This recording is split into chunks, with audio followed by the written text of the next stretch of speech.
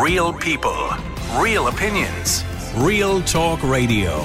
The multi-award winning Niall Boylan Show. Ireland's classic hits. The news is dominated by the Queen of England. Most people, by the way, around Ireland and around the world are very sad to hear the loss of an elderly woman, realistically, 96 years of age. And the long reign of Queen Elizabeth II was marked by her strong sense of duty, I suppose, and her determination to dedicate her life to the throne and to the British people. I mean, she performed her duties for, 70 years and literally swore in her final Prime Minister, Liz Truss, less than 2 days before she died.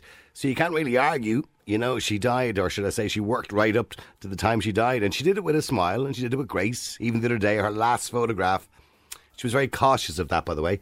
She didn't really want the cameras in for the last day. And most people would have noticed, of course, that she looked extremely frail. Over the last 4 months, she hadn't been seen in 2 months in public. And her success in maintaining the monarchy through such turbulent times, I suppose, was even more remarkable, given that at the time of her birth, no one could have foreseen that the throne would be her destiny for 70 years. So Elizabeth Windsor was born in 1926 in a house just off Berkeley Square in London. The first child of Albert, Duke of York. You've heard of him, haven't you? The grand old Duke of York, he had 10,000 men. You know the song. Second son of George, and his Duchess, the former Lady Elizabeth Bowes-Lyon. And she'll now be replaced, of course, by King Charles, who had the option to change his name if he wanted to. He could have been George or Henry or whatever he wanted to be, but he's stuck with Charles. He's Charles III. And I don't know if he'll be as popular as his mother.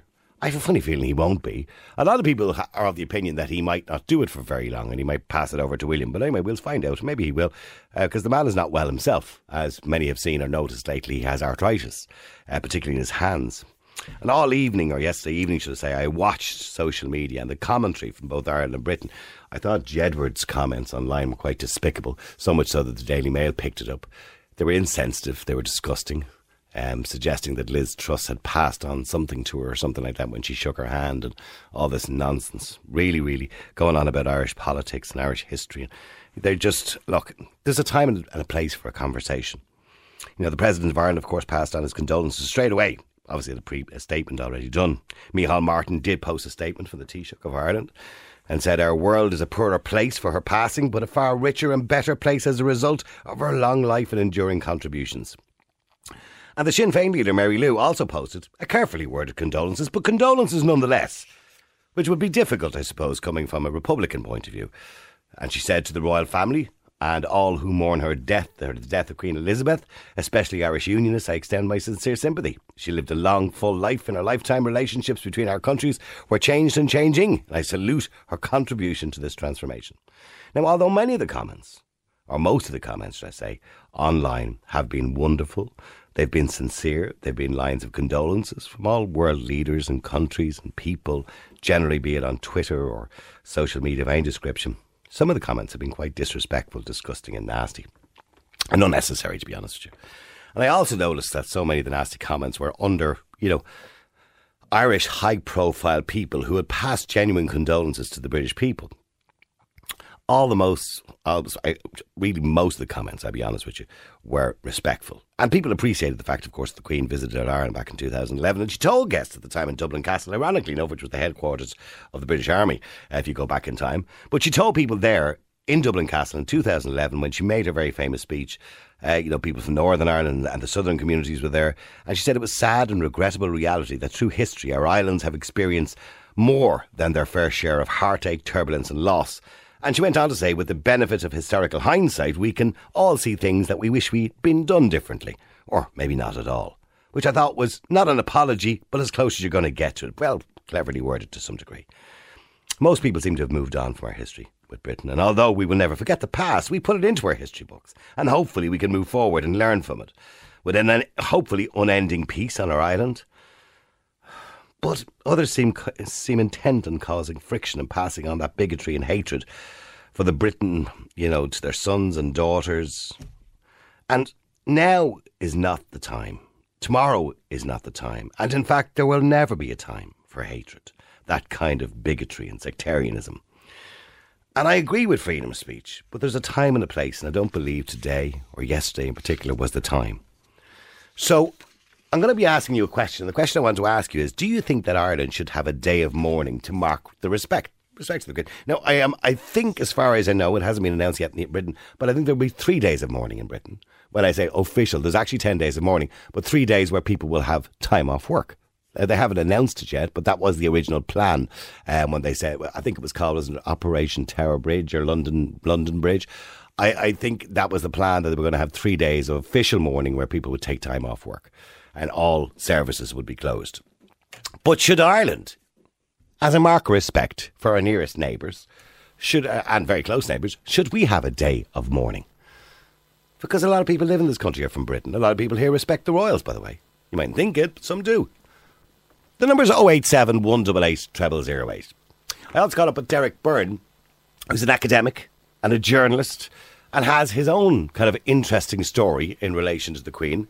Good afternoon to you, Derek. Hello, Niall. How are you? A sad day, of course, for the British people. Mind you, an inevitable day.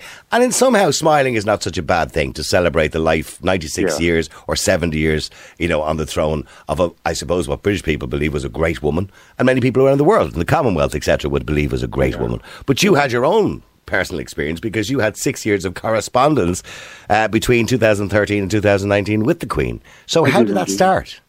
Yeah, like the Queen, I'm a descendant of the Plantagenets. So I trace my own ancestry on my mother's side from 6 Plantagenet kings. And one of my ancestors, the Right Honourable Francis Agard, is buried at Christchurch Cathedral, and there's a monument to him just inside the south transept. And so the cathedral asked me to write a book on him, fundamentally. So I was doing some research, and I wrote to the Office of Buckingham Palace looking to see, could I get some information? And I got a lovely letter back from the office. And at the same time, I discovered that my ancestor and Queen Elizabeth I were very close childhood friends, and remained friends all their lives, and came across a letter from Elizabeth I stating how sad she was to hear of his death. So I thought, this is very interesting. My ancestor and Elizabeth I were writing to each other 500 years ago, and here I am getting correspondence from the current Queen. So I wrote back to her, and lo and behold, I got a lovely letter back. And that started the whole thing, and I would kind of send St. Patrick's Day card or a letter. Anyway, are you telling me that the Queen was like a pen pal? Kind of like a pen pal, actually. Yeah, well, over the 6 years, I just counted the letters earlier on. There were 10 of them altogether. Okay. And, could be very consequential, or could be, something, quite witty. For example, around the time of her 65th anniversary, I love searching in flea markets and old second-hand shops and stuff, and I came across a lovely print of John Lavery's portrait of her grandmother, Queen Mary. So I thought, what, I'll send this over to her. And sure enough, I was basically saying, look, I'm sure you've got the original somewhere, but I thought this was hysterical that I found a portrait of your grandmother in a flea market in Dublin. And sure enough, she saw the funny side of it and wrote back. I wonder is it hanging up in Buckingham Palace somewhere? I doubt it somehow. Now, I mean, the thing is, what you have to understand is, unless you meet the Queen, she doesn't write directly to you. It's a lady in waiting that responds on her behalf. I've often wondered about I've heard about the lady in waiting that she will write. But do you think the Queen she has her red box, of course, the famous red box that she allegedly opens every single day. Yeah. Do you think she gets to see them and just says the lady? Yes, right back there to Derek. No, absolutely. The letters I received back were from Mary Morrison, her senior lady in waiting, and they're partly handwritten. So in that instance, it's a direct reply from the Queen. Okay, so in other words, she would have said, the lady in waiting would say, well, we have a letter here from Derek, we have a letter here from exactly. And then she'd ask what they're about. And what was wonderful after a while, I just, obviously they're private and confidential, and I would never read them out, but just say that they started ending. I reckon the data protection ran out on them today somehow or another. Well, yeah, but I suppose out of respect, I suppose. But they would end. It'd be nice to have them framed and put up somewhere, wouldn't it? Well, I have them in a file, so they're there, but it would end with, I'm to send you Her Majesty's good wishes and thank you once again for writing as you did. So I always look to see that once again, because it was an acknowledgement of the relationship that had built up. In other words, she was familiar with the fact that she had replied and written before. Yeah. Exactly, yeah. So it wasn't just your standard insert name letter here. Exactly, Yeah. So, so that's very special, and I think that, I think it also shows, that A, she was accessible, B, she had a sense of humour. And I think she liked the fact that she got a letter from every now and again from some random Irish bloke in Ireland. Yeah. Yes. But it kind of found its own momentum, and even my friends would find it hysterically funny, that I'd get a letter back from the Queen. And it is hysterically funny, but I think that's what we forget about people in high position. They're also just human beings. See, this is the thing. People talk about the fact that she's privileged, and there's no doubt she's been privileged all her life. But in saying that, with that privilege, particularly in her case, maybe not in the likes of Harry's or the rest of them, but certainly in her case, with that privilege came a huge sacrifice that she never would have had the life that we will have, or and the freedom. To walk into Aldi or to go to a gig or, hang around the electric picnic for a while. She's never going to have that life. And she would have had that life for a very short period of time before she became the Queen. And I know she used to go to nightclubs with her sister, with Margaret, at a very young age. They used to sneak out to nightclubs and stuff like that, much to the pissed off Albert quite a lot. But they did it. And she was quite a clever woman, I believe, by the way. She was a mechanic, I believe, during the war or something like that. Or during the war, played her own part. As soon as she became 18, she signed up. I think, I have a friend, with me, from Switzerland who was saying, when you talk about the Queen, you talk about the Queen. She was like a global Queen. She wasn't, just the Queen of the United Kingdom. You talk about sending condolences to, the people of the United Kingdom. But I think because she has been around for so long, she was a figure in all our lives, and she played a huge part in the history of all our countries. And an interesting thing, which I was talking to your researcher, Ruth, about earlier, she's a symbol of our independence in this country. And a lot of people might not agree with that, but go on. Well, no, I'll tell you why. Her father was the last King of Ireland. Her father had the title King of Ireland, and she didn't have the title Queen of Ireland. Mm. So it was that break with the monarchy. But the monarchy was only removed from our constitution in, was it 1936, if I can remember rightly? So it was still part of our constitution. I know somebody later on will tell me if I'm wrong or right, but I think it was only removed in 36. But the fact of the matter is her father held the title until he died. Mm. She didn't take on the title. That's probably what I'm thinking of, yeah. That's what I mean about her being a symbol of our independence. She did not claim to be the Queen of Ireland. Do you think her, well, it wasn't an apology, but certainly what she said, in Dublin Castle, but ironically enough was the headquarters of the British Army at the time. But do you think what she said, with the benefit of hindsight, historical hindsight, we can all see things that we wish we had done differently or not at all.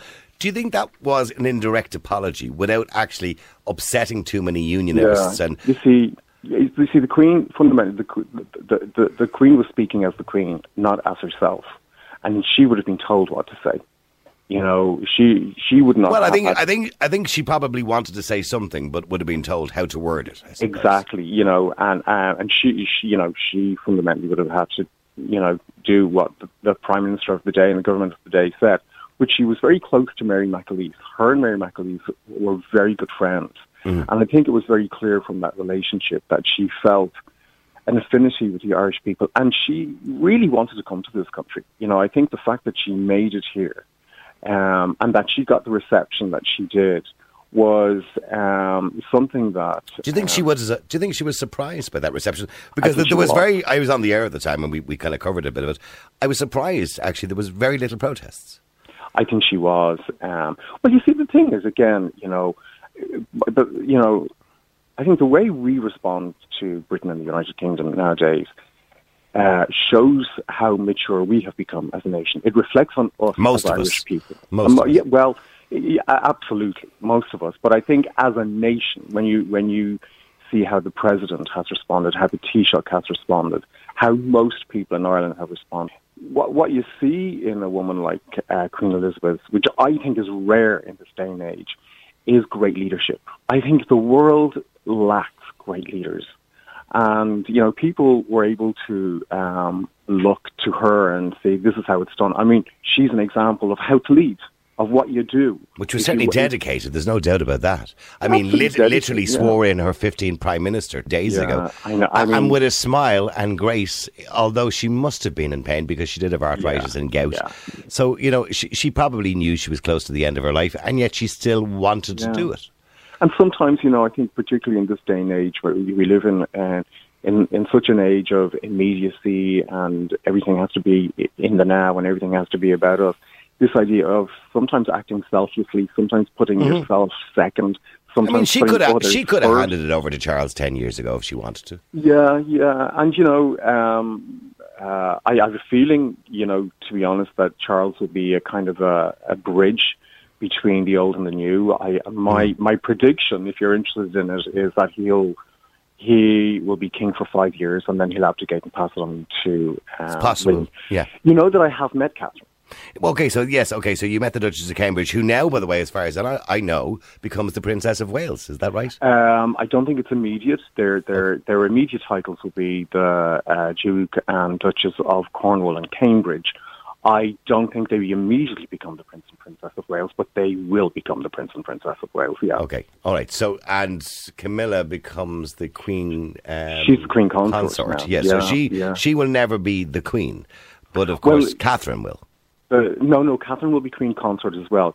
You only become the Queen if you are the... Okay, so Catherine won't become the Queen. I wasn't aware of that. No. The title, the wife of a king is Queen Consort. The Queen, the title Queen is only for the monarch.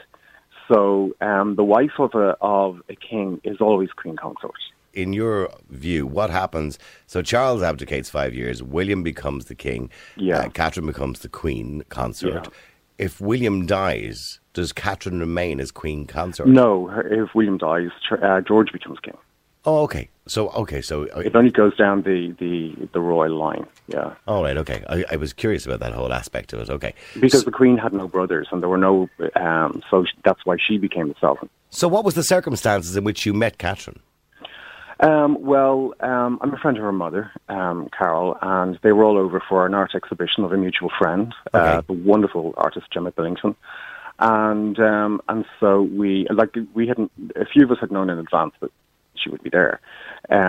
So Carol introduced me to her, and afterwards there was a private dinner, which I was invited to, and so got a chance to talk to her. Now this was a long time ago. This was before she was with William at the time, but this was about 4 or 5 years before they got married. But I do remember at the time that she was, she behaved so impeccably, and she was such a lovely, wonderful person. I mean, what you see is what you get. I mean, what you see even on TV is exactly how she is, and I think she'll make an amazing Queen. I think the country will be in safe hands with William. There's no airs and graces about her, really, is there? No, she's... it's ironic I say that about royalty, but there is no airs and graces. But I think she's solid. I think, that's the thing. I mean, I've never met William, but I think that's the thing about them. They're solid. They understand that in a modern age, monarchy has to be more grounded. And has to be more relatable to people. That's why I suppose it's like everything. The church has to be more relatable. Monarchy has to be more relatable. Governments need to be more relatable to the people. In an evolving world, that just has to be the way it is. And what do you say to the haters? And they're all over social media. I'm sure you've seen it yourself. I don't say anything. Just leave them. I mean, these are people. No. Well, okay, but there are people, right, who are unforgiving.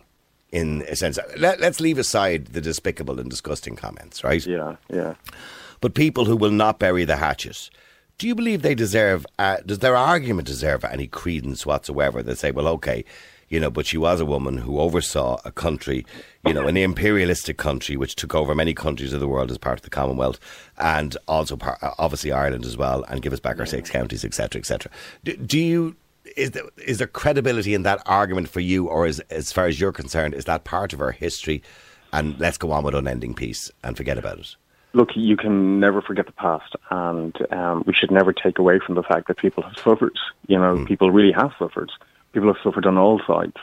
I personally find the whole notion of colonialism abhorrent, and I think what happened to this country at the hands of the British was disgusting and should never have happened. And I don't think that any amount of apologies can undo what happened.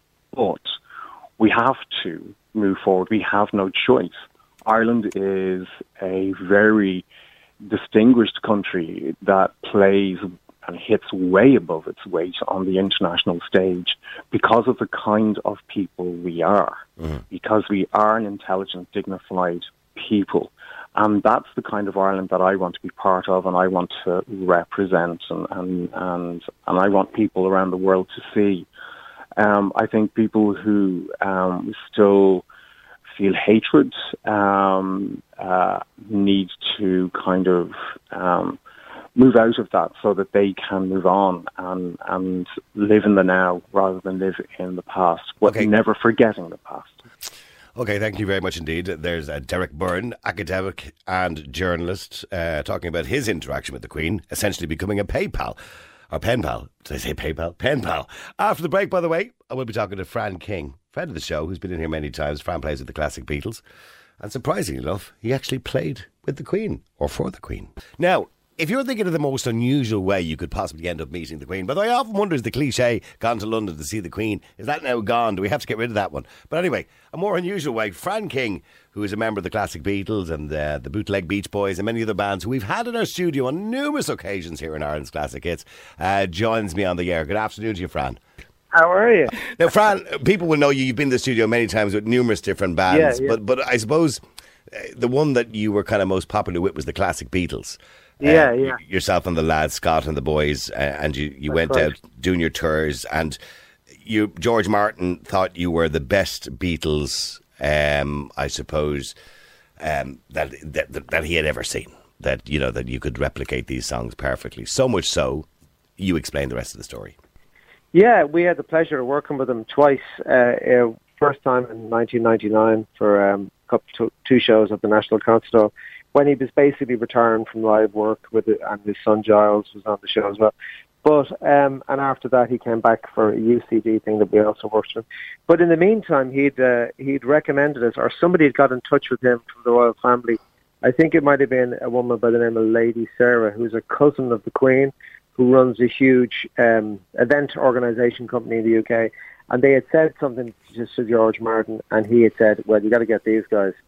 So we weren't told who the client was by the company until we arrived at the Ritz Hotel in 2004, and we were getting shown around where we were going to set up.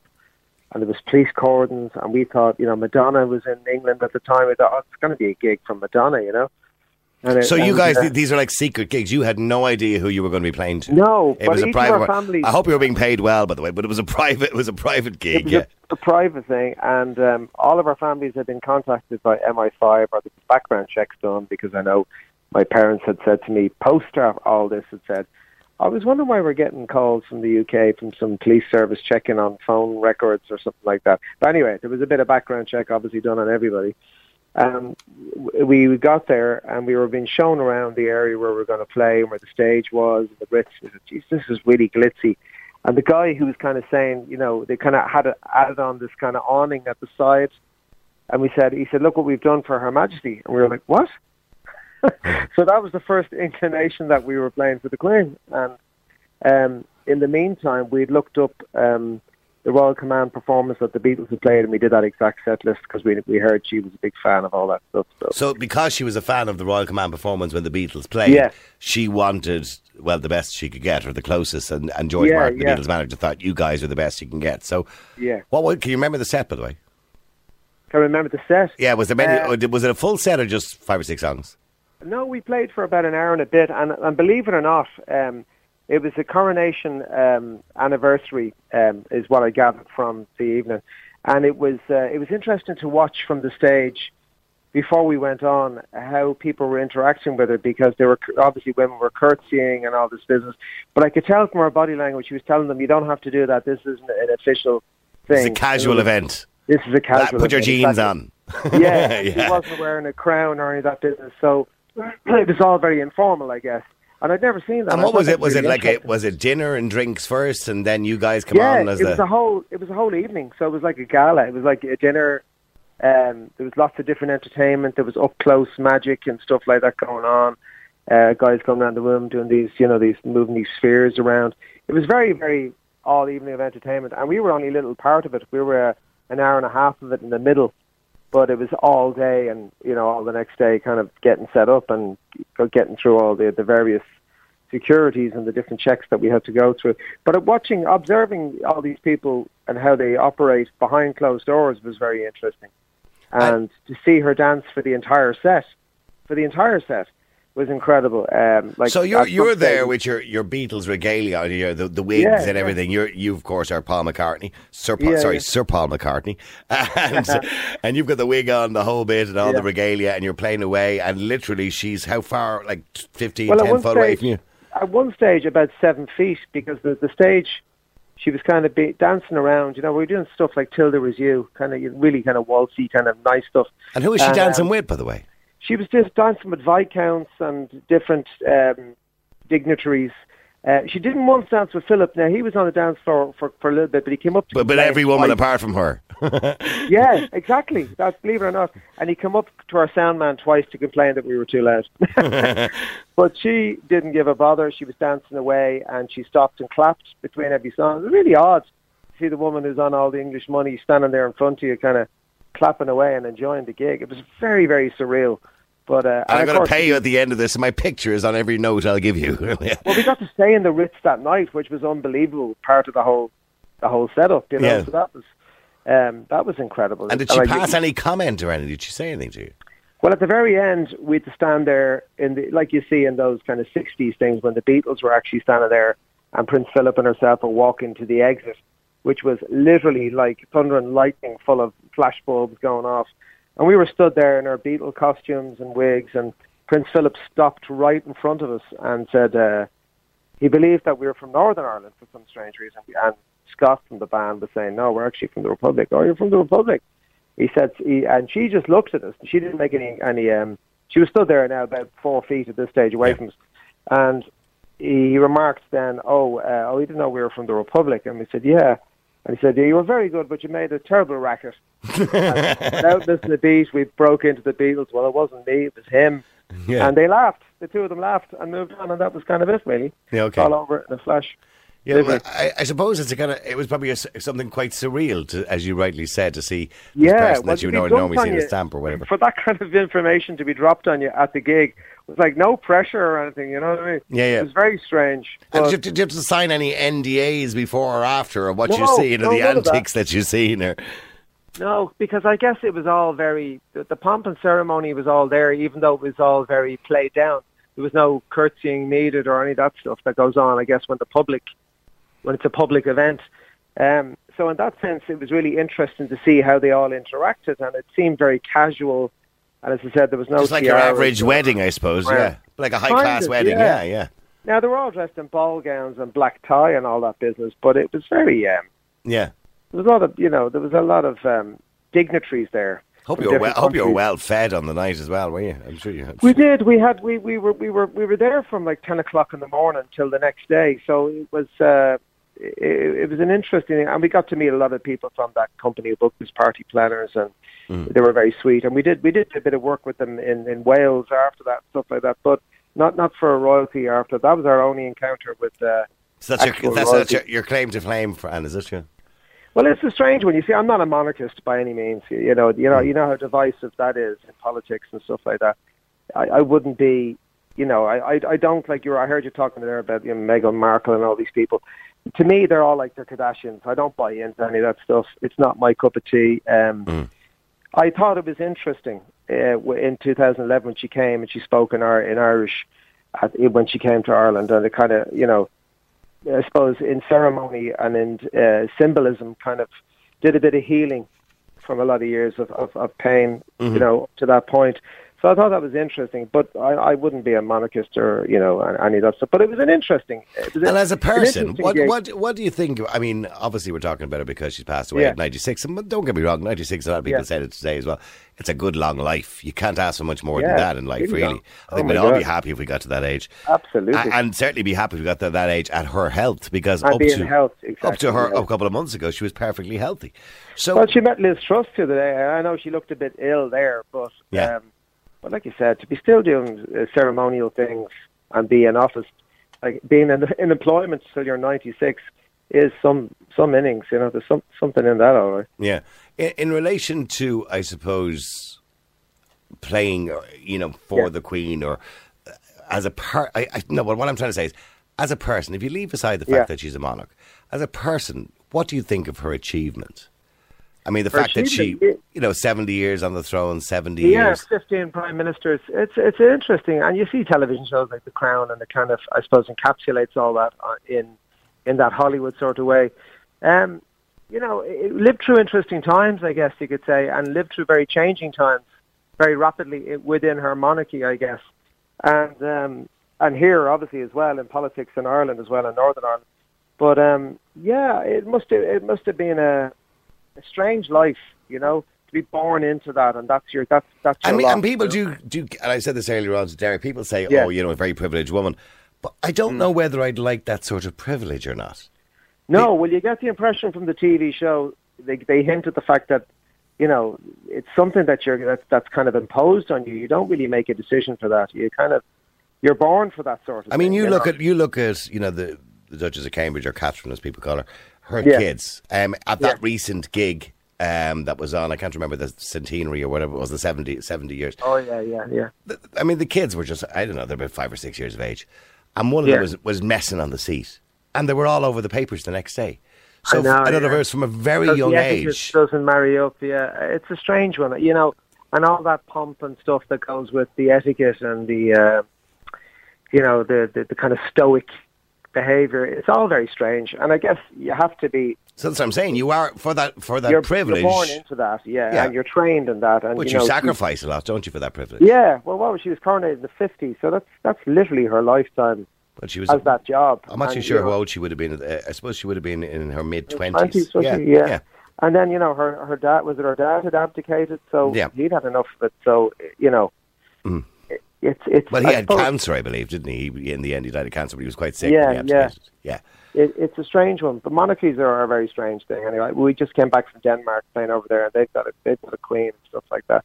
It's all very odd. And I mean, I'm sure it's brilliant for tourism and all that stuff, and it's invaluable in that sense. But as you know, there's no real political clout anymore. In that sense, it's all taken away with government and stuff. But needless to say, anecdotally, it was very interesting. It's an interesting because there's not many people in our business, especially from Ireland, who've had the chance to be kind of that up close and personal, I guess, in that respect. Yeah, just to clarify, by the way, for those who are royalists, she was 25, 1952. Oh, really? Yeah. Oh, okay. Yeah, 70 years. 70 years. Well, I was going to say to the day, but it was February the 6th, so it's been a little bit more than 70 years. Really. Well, it's more than some people's lifetime. It's more than some people's lifetime. But I've often wondered, by the way, there was one question I used to always ask, does the Queen think the world smells of fresh paint?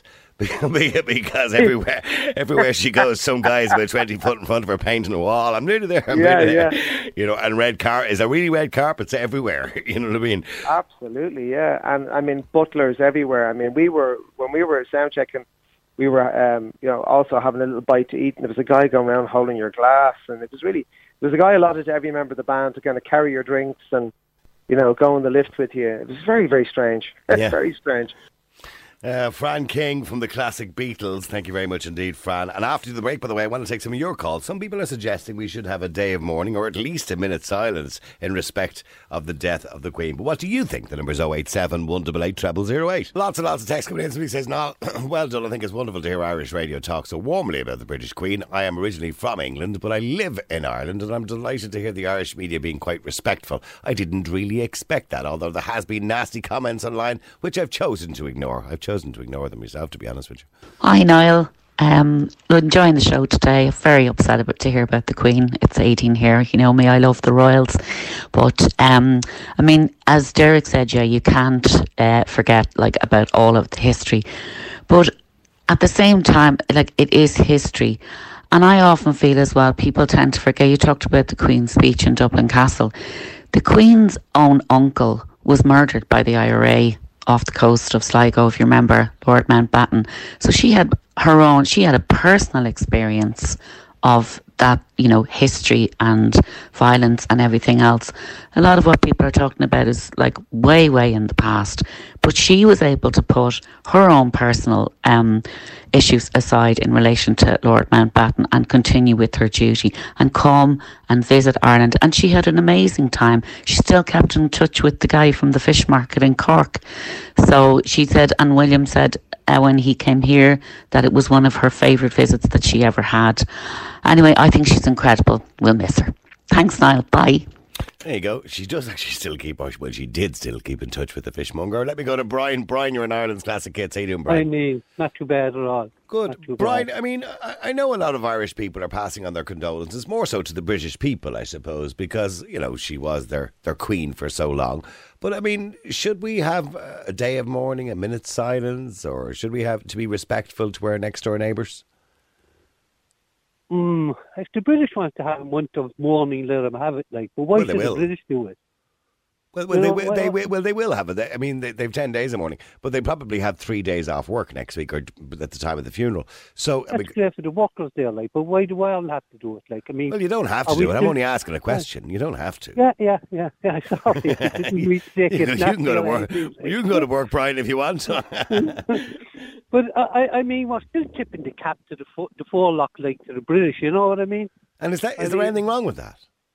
There is, of course. We're in a republic. Britain is a monarchy. We're a republic. Like. I'm aware of that. Britain has been in Ireland and are still in Ireland. They have 6 counties up in the north. People are cribbing about Russia going into Ukraine, which they're right about. But England are still in Ireland. They still have 6 counties belong to us. I mean, the last speaker there was talking about Lord Mountbatten. I mean, the British Army killed an awful lot of people in Northern Ireland over the last 800 years or whatever they've been inside in this country, where they plundered and took everything that they could from us. And then we're supposed to bend the knee and say, oh, we're sorry and all that kind of stuff. Like, I mean... But when we look at the world around us, and by the way, Ireland wasn't the only country taken over by the British. I mean, the British, of course, were quite famous for plundering countries at one stage in their history. That's all changed. We've moved on. History has moved on. And I'm not saying we should ever forget all the men and the women who died for their freedoms, for our freedoms, etc., etc. And hopefully in the future we may have a 32-county Ireland, because I don't think the British really want it, to be honest with you, at this point. I think it's costing them too much money and they're sick of the moaning. So, I mean, we have to look forward and not backwards. When we hit recession in 2009, 2010, the first country to help us out financially was Britain. Yeah, well, it's very nice of them. I mean, they still have 6 counties. Yeah.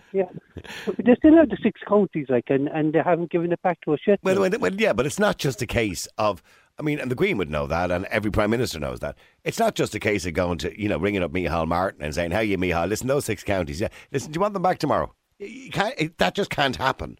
There's a long process to that, because there are people up there who are happy to be declared as British. Because it's been so long, it's generational. So it's not just a case of giving them back. There's more to it than that. But not even a process of doing that is happening at the moment. But I think it will, Brian, in a very short period of time. I think that process will start, and I think the border poll will start very soon. Brian, stay there for a second, and I understand the point you're making. Mark, you're on Ireland's Classic Hits. How you doing, Mark? Yeah, hi, Niall. Thanks for having me on. Mark, do you believe, I'm sorry I have a very short amount of time here today, but do you believe that we should have some sort of minute's silence, day of mourning, half day of mourning, or in respect of our British colleagues? Well, I've lived here for about 20 years, and I don't see there's any reason why you should, from even a respect point of view. I think if people want to do that, then, there are churches, and, you can do it in the privacy of your own home, but I personally don't think there's any need for it. I mean, of course, Northern Ireland, they may well want to do something themselves, and I think they should, because they are part of. 50% of them, Kingdom. yeah. But certainly not here. I don't think there would be any need or reason. But we to do are that. we are very closely aligned with Great Britain now. I mean, I know we've had very bad history in the past, but not now. I don't think there's a reason why you should. I mean, people can pay the respect. I paid my respects in my head to the Queen and her family, and my wife has done the same. And she's Irish, and she loves the royal family and all what it sort of stands for, encompasses. And her family is, well, her family is in the history books along with many of the major Republicans who fought for your independence. So time. Well, do you not think it would be a good sign of solidarity with the British people if the British thought that the Irish government had decided, to have a day of mourning? Do you not think that would be a good thing to do? To show that, the past is the past and we want to get on, we want to move forward. We don't ever want to go back to where we were back in the 1970s, particularly, with the IRA and bombings and all that kind of carry on. Would that not be a good thing to do? Yeah, of course. Anything that heals is a good thing, always. Mm-hmm. But I don't think it needs to be shoved down people's throats. Okay. I think it should be a personal choice, to be honest. Okay, Mark, thank you very much indeed. Brian, thank you very much indeed. I got to go into a break. Keep texting, keep WhatsApping. Numbers 087 188 0008. Real people, real opinions. Real Talk Radio. The multi-award winning Niall Boylan Show.